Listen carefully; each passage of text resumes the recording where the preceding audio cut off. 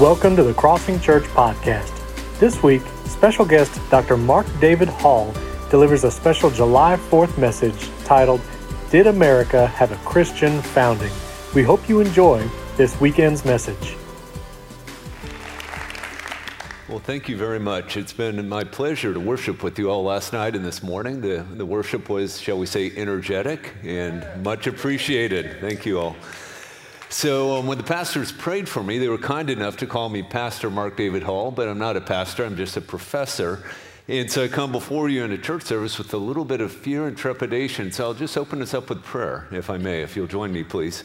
Thank you, Lord God Almighty, for this day in which we celebrate American independence. Lord, I pray that my message would be edifying. Most of all, Lord, I pray that it would not bring glory to the United States of America or to America's founders, but to you, because it's to you we owe all good things and all our thanks. Amen. All right, so oftentimes when I give this talk, it's a bit more academic, and I'll try to leave some of that to the side and focus a bit more on Scripture and even a couple of applications.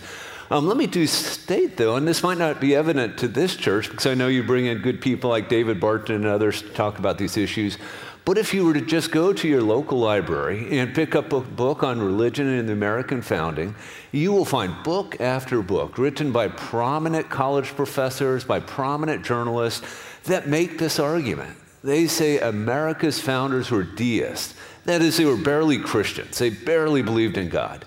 And they created a godless constitution. And they desired to strictly separate church and state. They wanted a wall of separation between church and state. These books are just literally everywhere. And so what I'm arguing is a bit countercultural. And I'm attempting to bring a corrective to this line of that's actually very common. And so I want to talk a little bit about the question, did America have a Christian founding? And I want to answer that with a resounding yes. And then we'll talk about some implications of this and some applications of this. Let me begin, though, with a few definitional issues. What would we mean by a Christian founding? What would make a founding Christian? Well, let me suggest a couple of possibilities before landing on one that I think is probably the best. We could mean simply that Americans in the late 18th century, Americans of European descent, were Christians. If that's what we mean, then America indisputably had a Christian founding. Almost 100% of Americans of European descent were Christian. In fact, about 98% were Protestants, 2% were Roman Catholics, and you had maybe 2,000 Jews in 4 or 5 American cities. So overwhelmingly a Christian people. That's not a very interesting finding, though, and I'll explain why in a second. I think it'd be far more interesting to argue that most Americans were Orthodox Christians, Bible-believing Christians. Now, it's because of the many claims that most of America's founders were deist, or that is barely Christian, let me say there is no evidence to support this whatsoever. That's a myth that I would like to think I decimate in my little book, Did America Have a Christian Founding? It's a lot harder, though, to show that they were all Orthodox Christians because we simply lack records. We might know that a founder attended church, that he was a deacon or an elder or something to this effect, but it's hard to know what goes on in the interior of a person's mind, especially if they don't leave a rich documentary record. And so I'm not going to make either of these claims here. Let me suggest that even if I could prove that most of America's founders were Orthodox Christians, it is a case that sometimes Orthodox Christians are influenced by profoundly un-Christian ideas. And so I think there's a far more profitable way to think about the question. I might also mean as well that America had a Christian founding because America's founders all acted as Orthodox Christians. And here, believe it or not, some Christian college professors like to knock on the founders and say, well, look, some of them didn't join churches. Some of them didn't take communion when it was offered. Some of them did really bad things, like having an extramarital affair. I think we all know Alexander Hamilton had an extramarital affair. But let me suggest that I think this orthopraxy really misses the boat. In some places, for historical reasons, it was very, very hard to become a member of certain churches in the late 18th century. Some Americans didn't take communion because they had such a high view of it, and they thought they were unworthy. And let me concede, of course, having an extramarital affair is a very bad thing to do, but it doesn't mean that even Alexander Hamilton might have been influenced by Christian ideas when he contributed to crafting the Constitution and served as Secretary of State. And so really it's this last idea. By a Christian founding, I mean America's founders were influenced, profoundly influenced by Christian ideas. They drew from the Bible, they drew from Christian theology when they broke from Great Britain and created the U.S. Constitution. So that's what I mean by Christian. Let me explore for just a minute what I mean by founding. Now, I've already suggested that, we're probably naturally thinking about things in the late 18th century, and yet one could argue that America was founded with its earliest colonial settlements. Now, if this is what we mean by a Christian founding, by the founding, then I think you can make a very strong case that from north to south, America's early colonial leaders were motivated by their Christian faith and the Bible. I'm going to just focus on the Puritans, the Pilgrims and the Puritans in New England, because it shines some light on ways in which Christian civic leaders in the past have used the Bible, I think, in very profitable ways when crafting legislation. So the Pilgrims and the Puritans who followed them were absolutely committed to creating laws and constitutions based on the Word of God. Let me just read a declaration from the Connecticut General Court from this era. Listen to them, so I'm quoting this.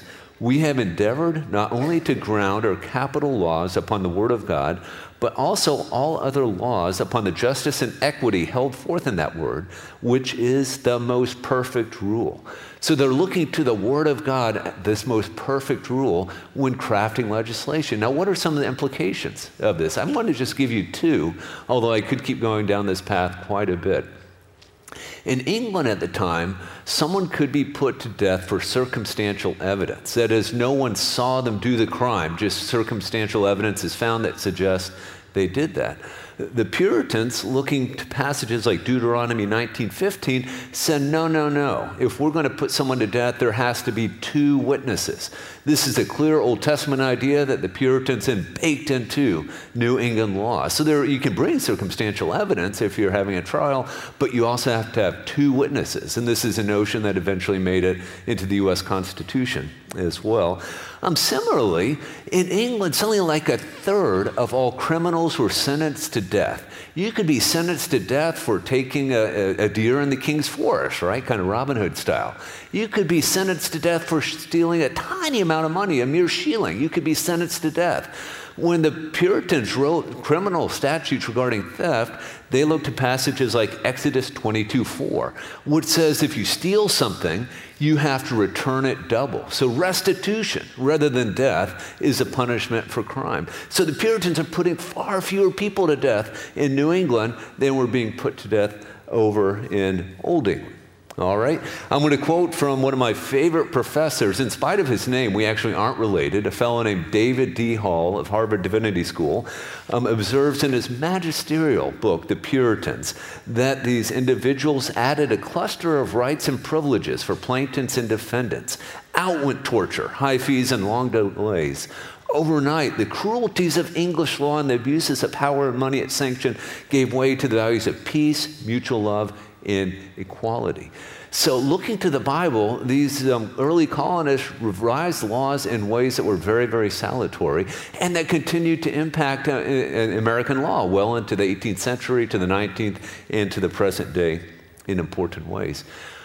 All right, so this is July 4th, and when we think about when America was founded, we pretty naturally think about July 4th, 1776, right? The Declaration of Independence. So let me jump to the Declaration of Independence and this break from Great Britain, and let me concede right away that there's maybe a problem here. I'm sure you're all familiar with Romans 13, 1 and 2, which says, "Let every soul be subject to the governing authorities, for there is no authority except from God, and the authorities that exist are appointed by God."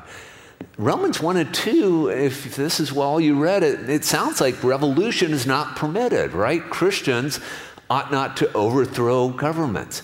And in fact, the church interpreted Romans 13 in this way for about 1,200 years. Almost every Christian who wrote about this would say, look, if the government tells you to bow down and worship Baal, you don't do it, but then you take the consequences, sort of like Daniel did, sort of like Shadrach, Meshach, and Abednego did. You don't obey an ungodly command, but you take the consequences. You don't get to pick up arms and overthrow the tyrant.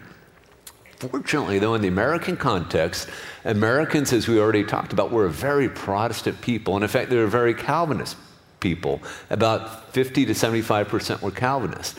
Now, this is important because the Protestant reformers, and especially the Calvinist reformers, read on in Romans 13. They read on to verses 3 and 4. Verses 3 and 4 say, governments punish those who do evil, and they reward those who do good. Well, this raises a question. What if you have a quote-unquote government that is routinely punishing good people and routinely rewarding evil people? Maybe this is not the sort of government that Romans 13 is sanctioning, that it's commanding Christians to obey. So John Calvin was probably the most conservative of the reformers in this respect.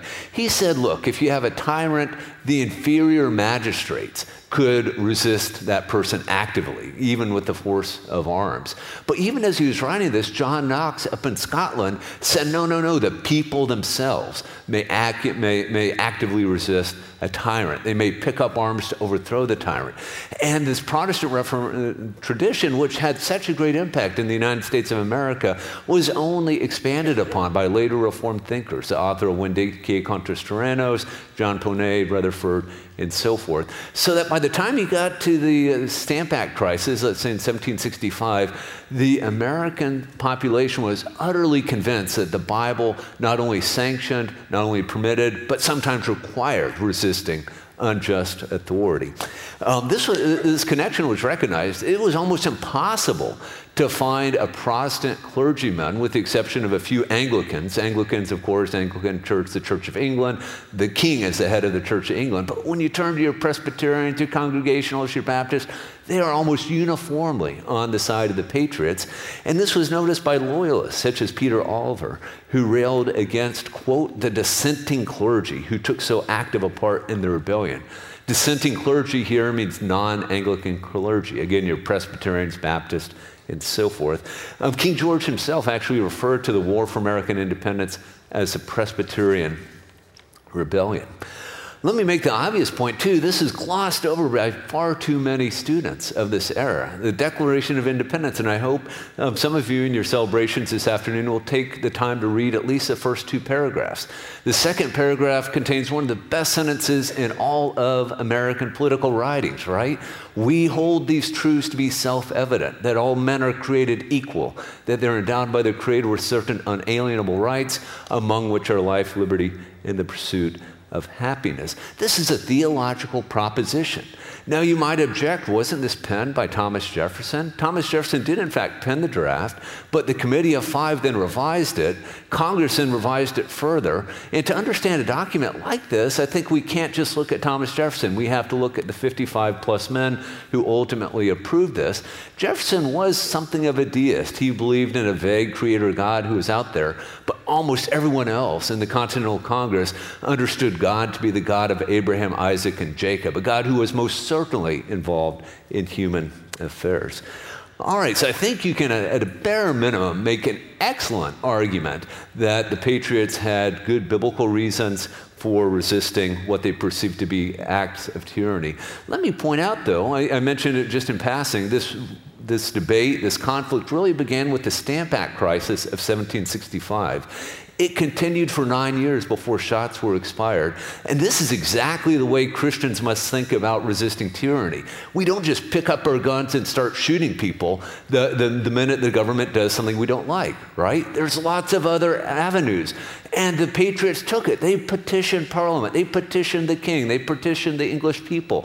They boycotted. They did all sorts of nonviolent things until eventually, when the British sent troops in an offensive manner to Lexington and Concord, there was active resistance and shots were exchanged, and the War for American Independence became a hot war. All right, well, let me turn then to something that might be a little bit more difficult for my position, the U.S. Constitution. So we're jumping from 1776 to 1787, 1789. Prominent historians and political scientists have called the Constitution a godless document because the deity really isn't mentioned in the U.S. Constitution, right? Not to get to the date line in the year of our Lord, 1776. 87. There's none of this great rhetoric or language. I don't mean rhetoric as if is in a non-important sense. The Declaration is full of it, right? The Declaration speaks of the Creator, nature's God, providence, all very common ways to refer to the God of Abraham, Isaac, and Jacob in that era. The Constitution is relatively silent about the deity. So what is going on here? There is a hint that Congress won't do business on the Sabbath, on the Christian Sabbath, on Sunday. A pocket veto takes effect 10 days after Congress passes legislation. Sunday's exempted. But still, you could see where Kramnik and Moore have some evidence here. Let me suggest that counting references to God in a particular document is not a very useful way to judge whether it's a Christian document or not. In fact, I think it's far more important to look at the influence. What influenced the authors of this document and the ratifiers of the document? Let me first point out, this will get a little wonky, but I think it's just such a great study, I can't not mention it. A political scientist, Donald Lutz, did a content analysis of a great deal of political writings in the American founding era, and he looked at who were the founders citing as authorities in the hopes of convincing their fellow citizens to embrace this idea or that idea. And he went through and he counted up all these references. And what he found is that the founders cited the Bible 34% of the time. 34% of all references were to the Bible. Only 22% were to Enlightenment authors. And this takes all the Enlightenment authors together, right? So John Locke, Montesquieu, Adam Smith, Beccari, 22%, the Bible, 34%. And yet, Donald Lutz is a very good guy, but he profoundly undercounts references to the Bible. He does so for two reasons. First of all, he excluded political sermons from his study that don't also cite secular authors, secular authorities. If he had included those political sermons, there would be far more citations to the Bible. Second of all, he literally is looking for citations. So George Washington, for instance, referenced Micah 4:4 alone more than 40 times. And yet, to my knowledge, he never, after he referenced it, put in the little parenthetical citation, Micah 4:4. And I'll give you an example of this a bit later. But if he had counted these references or allusions to the Bible, the numbers would just be astronomical. Now, this is exactly what you would expect of a Protestant people, right? Protestants are people of the book. They look to the Bible. We look to the Bible as their main authority. All right, well, let me just give you 4 ways in which I think the founders' Christian ideas profoundly influenced the creation of the U.S. Constitution. First of all, their faith taught them that men are sinful. All have sinned and fallen short of the glory of God. And even Christians continue to struggle with the old man within. Well, we all agree with that, I trust, but what are the political implications of it? America's founders absolutely agreed with Lord Acton that power tends to corrupt. Absolute power corrupts absolutely. And therefore, they designed a constitutional order characterized by the separation of powers, checks and balances, federalism. They wanted to avoid concentrated power in a big way. This was one of their top priorities. Federalists and anti-federalists alike agreed on this point. By way of contrast, Enlightenment thinkers in Europe were going in exactly the opposite direction. They tended to argue that humans are basically good, that if we could just fix the educational system or the economic system, we could arrive at some sort of utopia. And not surprisingly, they wanted a government of experts, a very strong central government run by the experts. Why let regular people have a say in the rules that govern them? Let's get folks with PhDs from Harvard and Yale, to use our contemporary understanding of elites, to make all the rules for us. America's founders would have nothing to do with that. And this is one of the reasons, I think, that the United States of America had a very successful transition of power, moving from being a part of the British Commonwealth to being an independent country, whereas France, of course, went through the bloodbath of the Reign of Terror. All right, secondly, America's founders were absolutely convinced that there were absolute standards of morality, what they would oftentimes call the natural law. All human law must be based on this law. Let me just mention briefly James Wilson, that very important founder who signed the Declaration, signed the Constitution, early Supreme Court justice. He gave a series of law lectures, and when you read through these lectures, you could be excused for thinking of reading St. Thomas Aquinas. He makes distinctions like this. There are 2 types of law: divine law and human law. Of the divine law, there are 4 types: the eternal law, the celestial law, natural moral laws, and natural physical laws. Human laws must be based on the moral law if they are to be legitimate, and unjust law is no law at all. And so this understanding that laws must be based on a moral foundation just, again, permeated the American founding. The third point here, I think, relates to this in a very nice and important ways as we celebrate liberty today. America's founders understood liberty very different from many of us. Oftentimes when I talk to my students, and they're very good students, I'll ask them to define liberty, and they'll say, liberty is the ability to do whatever you want except for physically harm someone else. Right? My liberty ends at the tip of your nose. This is very, very common. It's widespread in our culture, and yet America's founders would have said, what are you talking about? There is a difference between liberty and licentiousness. Liberty is a freedom to do what is right. If you went and talked to the American founders, even the more progressive, quote unquote progressive of them, and said, okay, is there a liberty? Are we free to burn the American flag as a form of political protest? Are we free to publish pornography? Are we free to curse in the public square? They would say, utterly not. All those things are licentiousness. They're license, and they ought not to be permitted. You are free to do things that are morally good, that are good in the eyes of God. A very important distinction. Law without liberty is tyranny. Liberty without law is licentiousness. And so I think we should keep this in mind as we think about what freedom means for us today. All right, finally, and the fourth thing, and I could keep going on, but the founders were absolutely committed to the central Christian proposition that all humans are made in the image of God, the imago Dei. And from this flowed all sorts of very important ideas. James Wilson, let me quote him again, in a U.S. Supreme Court opinion, actually writes this: man, fearfully and wonderfully made, is a workmanship of his all-perfect creator. This is Psalm 139:4. And yet Wilson, in this U.S. Supreme Court opinion, just simply paraphrases the verse. He doesn't provide the little parenthetical citation. So unless you know your Bible, you won't even know where this is coming from. So again, this is a sort of reference Donald Lutz would have missed, and yet it's a clear reference to Scripture. Now, how does this cash out? Well, Wilson tells us exactly how it cashes out in his law lectures. Innocent human life from the womb to its natural death must be protected as a matter of law. Do we have a right to commit suicide? Absolutely not, because it's not your life, it's God's life. He cashed this out in a way that I think obviously has implications for our culture today as we fight this culture of abortion. And I know the political fight is tiring. It's been going on for over 50 years.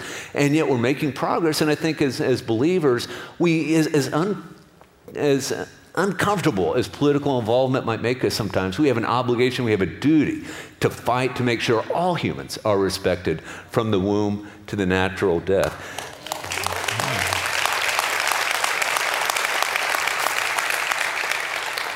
The founders were, incidentally, beginning to apply this fundamental insight to the issue of slavery. And if we want to be critical of the founders, we can't criticize them for not immediately abolishing this horrible institution. But even so, we oftentimes miss the fact that 8 states voluntarily abolished slavery or put it on the path to extinction between 1776 and 1804. The Northwest Ordinance prohibited the expansion of slavery into the territories.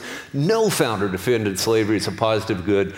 Everyone was convinced it was on its way out, and it did remain around for longer than the founding generation thought it would, for a variety of implications. But I just want to suggest here that there was an understanding among many founders that slavery is fundamentally incompatible with the fact that all humans are made in the image of God. Well, let me turn to a slightly separate set of issues, religious liberty and church-state relations. Now here, 2 very liberal justices, in the case of Everson versus the Board of Education, Wiley Rutledge and Hugo Black, actually made an originalist argument. They said we must interpret the First Amendment religion clause. Congress shall make no law respecting the establishment of religion or prohibiting the free exercise thereof. We must interpret this constitutional provision in light of the founders' views. Well, so far, so good. Unfortunately, they made horrible historical arguments. They said, well, look, there's this letter from Thomas Jefferson to the Danbury Baptist saying that the First Amendment, the Establishment Clause, builds a wall of separation between church and state. Well, let me suggest to you it does no such thing, and simply reading the Constitution would show you that, right? Congress shall make no law respecting an establishment of religion. This is a one-way barrier. It restricts government, right? The national government, and then later by extension the states. It in no way, shape or form restricts the ability of the church to speak into politics, whether it's a Reverend Dr. Martin Luther King Jr. or your pastor speaking to political issues of the day. Perfectly permissible as a matter of the First Amendment. And yet if you buy this idea of a wall metaphor, it becomes more problematic, right? Because a wall is a bilateral barrier. Let me make, pretty briefly, far better historical arguments. First of all, let me suggest that America's founders were to a person profoundly committed to the idea that all individuals must have the ability to worship God according to the dictates of conscience and to act upon their religious convictions wherever possible. And they grounded this right on theological arguments. Let me quote from a very important document of the day. It's not as well known today. It should be better known. George Mason's draft of Article 16 of Virginia Declaration of Rights. It begins like this: that is religion, or the duty which we owe to our divine and omnipotent Creator, and the manner of discharging it can be governed only by reason and conviction, not by force or violence. Therefore, all men should enjoy the fullest toleration in the exercise of religion. Let me point out, I'm sure you heard it, but just to emphasize it, this argument is grounded on a duty, the duty which we owe to our divine and omnipotent Creator. Because we have a duty to worship God in spirit and truth, therefore we should be left free to do it. There's nothing like, well, religion isn't important, so just let people do whatever they want to do, or we're just tired of fighting over religion, so let's let anything go. This is a Christian argument in favor of religious liberty. And note, sometimes political progressives today are far too prone to talk about the freedom of worship. That is a very problematic idea. We have it, of course. Christians must be free to gather and worship God according to the dictates of conscience, as must Jews, as must Muslims and others. But worship suggests things that go on in a church, a mosque, or a synagogue. Note the Virginia Declaration of Rights protects the ability to exercise our faith, to go into the public square and act on our religious convictions whenever possible. Now, this was a good draft. I like the draft, but James Madison actually stood up in one of his first public acts, and he said, I don't really like that language of toleration.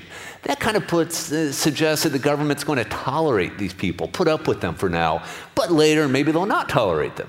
Instead, he proposed language, in effect saying that we have a natural right to religious liberty. The Virginia Convention agreed with Madison, and this eventually went into Article 16 of the Declaration of Rights. And this sort of language, of course, eventually got into the First Amendment to the U.S. Constitution. Congress shall make no law respecting the establishment of religion or prohibiting the free exercise thereof. And I can't emphasize that enough. We have the ability to go into the public square to act upon our religious convictions, to run our businesses according to our religious convictions. Religious liberty is a very broad concept, and Christians must fight for it, and we must fight for it for all citizens.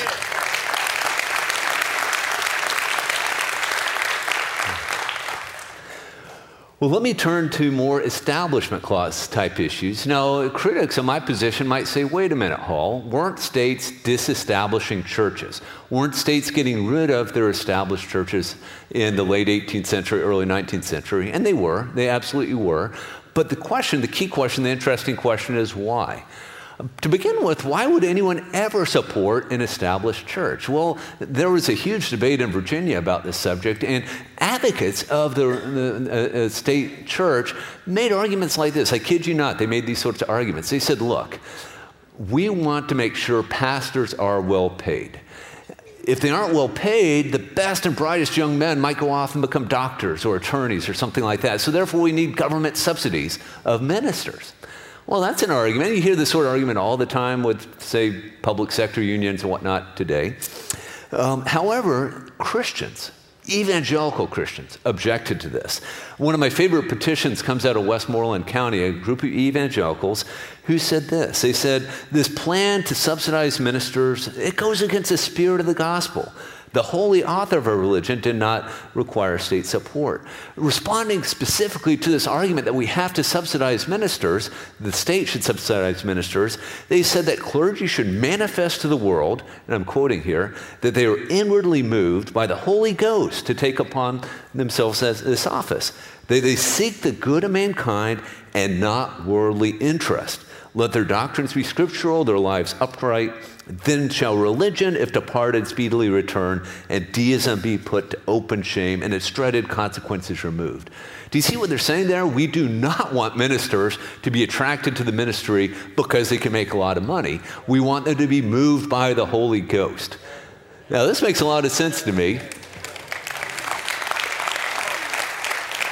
And please note, I'm not saying pastors ought not to be paid a fair wage. I'm just saying the government has no business being involved in subsidizing them, and with government subsidies always comes government strings. The Virginia General Assembly used to dictate the church governance structure, the ecclesiastical structure of the Anglican Church in Virginia. Right? If the government's paying the tab, the government's going to demand control. Churches must be free of government control. So these folks, and America's founders recognize this, right? All right, well, let me turn to one last issue, religion in the public square. I'm sure you've heard a number of people making claims that the Establishment Clause requires the removal of World War I era crosses from public land up in Maryland. In Florida, there's been an argument that a World War II era cross up in Pensacola has to be removed from public land because we have this wall of separation between church and state. This wall of separation should probably also keep presidents from using religious language, from making religious arguments in the public square, from quoting the Bible and this sort of thing. Let me just suggest and argue that in no way, shape, or form can you arrive at this conclusion by looking at America's founders. I'm going to attempt to show this to you by looking at one of the more difficult of the founders, Thomas Jefferson. So Thomas Jefferson, we know from later correspondence, he is not an Orthodox Christian. He seems to have believed in a creator God, maybe in standards of morality, maybe an afterlife, but he specifically rejects doctrines such as the incarnation, the virgin birth, the atonement, so not an Orthodox Christian. But even Thomas Jefferson, who did want a greater degree of separation between church and state than most founders, certainly did not act as if there was a wall of separation between church and state. For instance, when he was revising Virginia statutes, among them was a statute saying when governors could appoint days of public fasting and humiliation or Thanksgiving, and also a bill to punish disturbers of religious worship and Sabbath breakers. As a member of the Continental Congress, he was on a little committee to put together a national seal, and we'll see what this is in just a second. He proposed that the national seal be an image of Moses extending his hand over the seas, causing it to overwhelm Pharaoh. So pretty explicitly biblical imagery, right? And his motto for the United States would have been rebellion to tyrants is obedience to God. Jefferson closed his second inaugural address by inviting his fellow Americans to join him in seeking, quote, the favor of that being in whose hands we are, who led our forefathers as Israel of old. And 2 days after he completed this letter to the Danbury Baptists, a letter that contains a line about the wall of separation between church and state, he went to church services in the U.S. Capitol building, where he heard John Leland, a great Baptist itinerant minister, preach a sermon. Leland himself was an opponent of religious establishments, and yet he saw no problem apparently with having church services in the U.S. Capitol building. Jefferson also made the War Department building and the Treasury Department building available for church services. Now, don't misunderstand what I'm saying about Jefferson. He wanted a greater degree of separation between church and state than almost any founder. But this kind of makes my point, right? He didn't act as if there was, in fact, a wall of separation between church and state. And when we turn to the rest of the founding generation, we see a very, very different picture. I'll illustrate this with just one example, although I give plenty of other examples in my book. This is probably my most famous from this era because of the coincidence. And it's another one of these coincidences. Literally one day after the House of Representatives finishes the draft of what became the First Amendment, Elias Boudinot, a delegate from New Jersey, later president of the American Bible Society, he said, and I'll paraphrase, he said, hey guys, things are going well. We should ask the president to issue a Thanksgiving Day proclamation. Adonias Burke of South Carolina said, oh, we can't do that. That's a European practice. We don't want to copy the Europeans. Roger Sherman, the old Puritan from Connecticut, got up and he said this. I'm going to quote from a newspaper account. He justified the practice of Thanksgiving on any single event. Not only is a laudable one in itself, but is warranted by a number of precedents in Holy Writ. For instance, a solemn thanksgiving and rejoicing which took place in the time of Solomon after the building of the temple was a case in point. This example he thought worthy of Christian imitation on the present occasion. Do you see what's going on here? He's appealing to the Bible. This is a biblical practice, not a European practice, and therefore it's appropriate for Americans to engage in this. Well, I'm pleased to report that the House agreed with Boudinot and Sherman. The Senate agreed with the House. They requested President George Washington issue a Thanksgiving Day proclamation. The president did not have to do so, but he issued this wonderful proclamation in 1789. You can Google it, find it easily enough. I'll read just a small portion of it. The whole thing is worth reading at length. He said that it is a duty of nations to acknowledge the providence of Almighty God, to obey his will, and to be grateful for his benefits, and to humbly implore his protection and favor. He recommends this day of Thanksgiving. What would people do on this Thanksgiving? Well, obviously, they would unite in most humbly offering our prayers and supplication to the great Lord and ruler of nations, and beseech him to pardon our national and other transgressions. So this isn't just a rah-rah America sort of thing. It was, look, guys, we need to thank God for all the good things he's given us and beg him to forgive us for sins we've committed as a nation. These sorts of proclamations were routinely issued by most presidents from this era. Jefferson's an exception for idiosyncratic reasons, and people continued to do it to the present day. So without exception, America's founders bought into what Jim Hudson of the Library of Congress has called the Founders' Syllogism. Religion is necessary for morality. Morality is necessary for Republican government. They thought it entirely appropriate for governments to encourage religion in profitable ways. The only debate was what actually helps, what makes Christianity more pure. Do government subsidies help? No, they hurt. So therefore, we don't want government subsidies. Does the President of the United States encouraging people to pray, not requiring, encouraging them to pray help? Yes, it helps. Therefore, it's appropriate. There is no historical reason to believe that America's founders didn't want presidents to use religious language, to quote the Bible. They certainly didn't want religion to be scrubbed from the public squares. Crosses on public lands do not need to come down. All right, so by way of conclusion, let me say I think it's indisputably the case that America had a Christian founding, and this is good news for all Americans. Now, one could imagine, not so much in this congregation, but I give this talk at universities regularly, and you might think if there's a Jewish American or an Islamic American or an atheist American in the audience, they might get a little nervous at this point. Oh my goodness, does that mean America is just a country for Christians? Absolutely not. The ways in which America was founded, based on Christian ideas, provided a constitutional order that still benefits us all today, right? Limited government, separation of powers, checks and balances, a very robust understanding of religious liberty. America's founders, even though they were overwhelmingly Christian, understood that religious liberty must apply to non-Christians. Let me quote from one of my favorite letters from this era. George Washington wrote to the Hebrew congregation in Newport, Rhode Island. You remember what I said earlier, right? There's only about 2,000 Jews in America, and they are not a wealthy or important or numerous constituency. He did not have to cultivate them. Nonetheless, he wrote them this letter. He said that all citizens alike possess liberty and conscience and the immunities of citizenship. It is now no more that toleration is spoken of as if it was by the indulgence of one class of people that another enjoy the exercise of their inherent natural rights. Note that juxtaposition again. We aren't talking about toleration anymore. We're talking about the natural right of all individuals to act according to their religious convictions. Now, of course, there might be limits to this. We're not going to allow human sacrifice and so forth. I'm paraphrasing him here. Listen to this conclusion, and if you know your Bible inside and out, you'll recognize a number of these phrases. This is of the same letter. May the children of the stock of Abraham who dwell in this land continue to merit and enjoy the goodwill of the other inhabitants, while everyone shall sit in safety under his own vine and fig tree, and there shall be none to make him afraid. That's a reference to Micah 4:4 I promised you earlier. May the Father of all mercy scatter light and darkness in our paths, and make us all in our several vocations useful here and in his own due time and way everlastingly happy. So there are 8 separate allusions to Scripture in that very short paragraph I just read, none of which are followed by citation. So Donald Lutz missed all of them. And yet here's George Washington, whom some scholars say there's no evidence he ever read his Bible. Washington knew his Bible inside and out, and he used it all the time. Just secular scholars who are biblically illiterate miss this all the time. It's true. I'm sorry to call a spade a spade.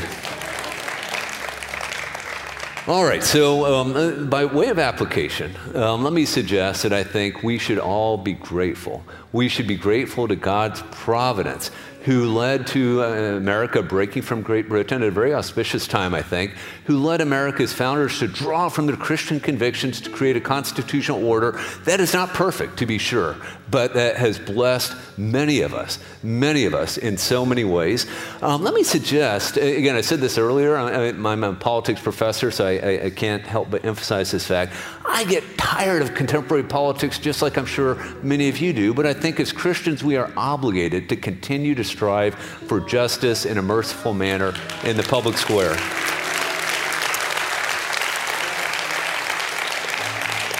Well, thank you all very much. Let me close us in prayer, and then we'll turn things over to a real pastor. Thank you, Lord God Almighty, for this wonderful church and for the wonderful work being done here. Thank you, Lord, that we live in the United States of America, which for all its problems is free. And we have been blessed in so many ways by being here, Lord. Lord, help us to continue to strive for justice in the public square. In your name we pray, amen. Thank you. We hope you enjoyed that message from Dr. Mark David Hall. You can subscribe to our YouTube channel at youtube.com/crossingchurch, where you can watch all of our on-demand messages, watch our live broadcasts, and more. We hope to see you at noon prayer every Wednesday at 12 p.m. at our Tampa campus, and we can't wait to worship with you next weekend.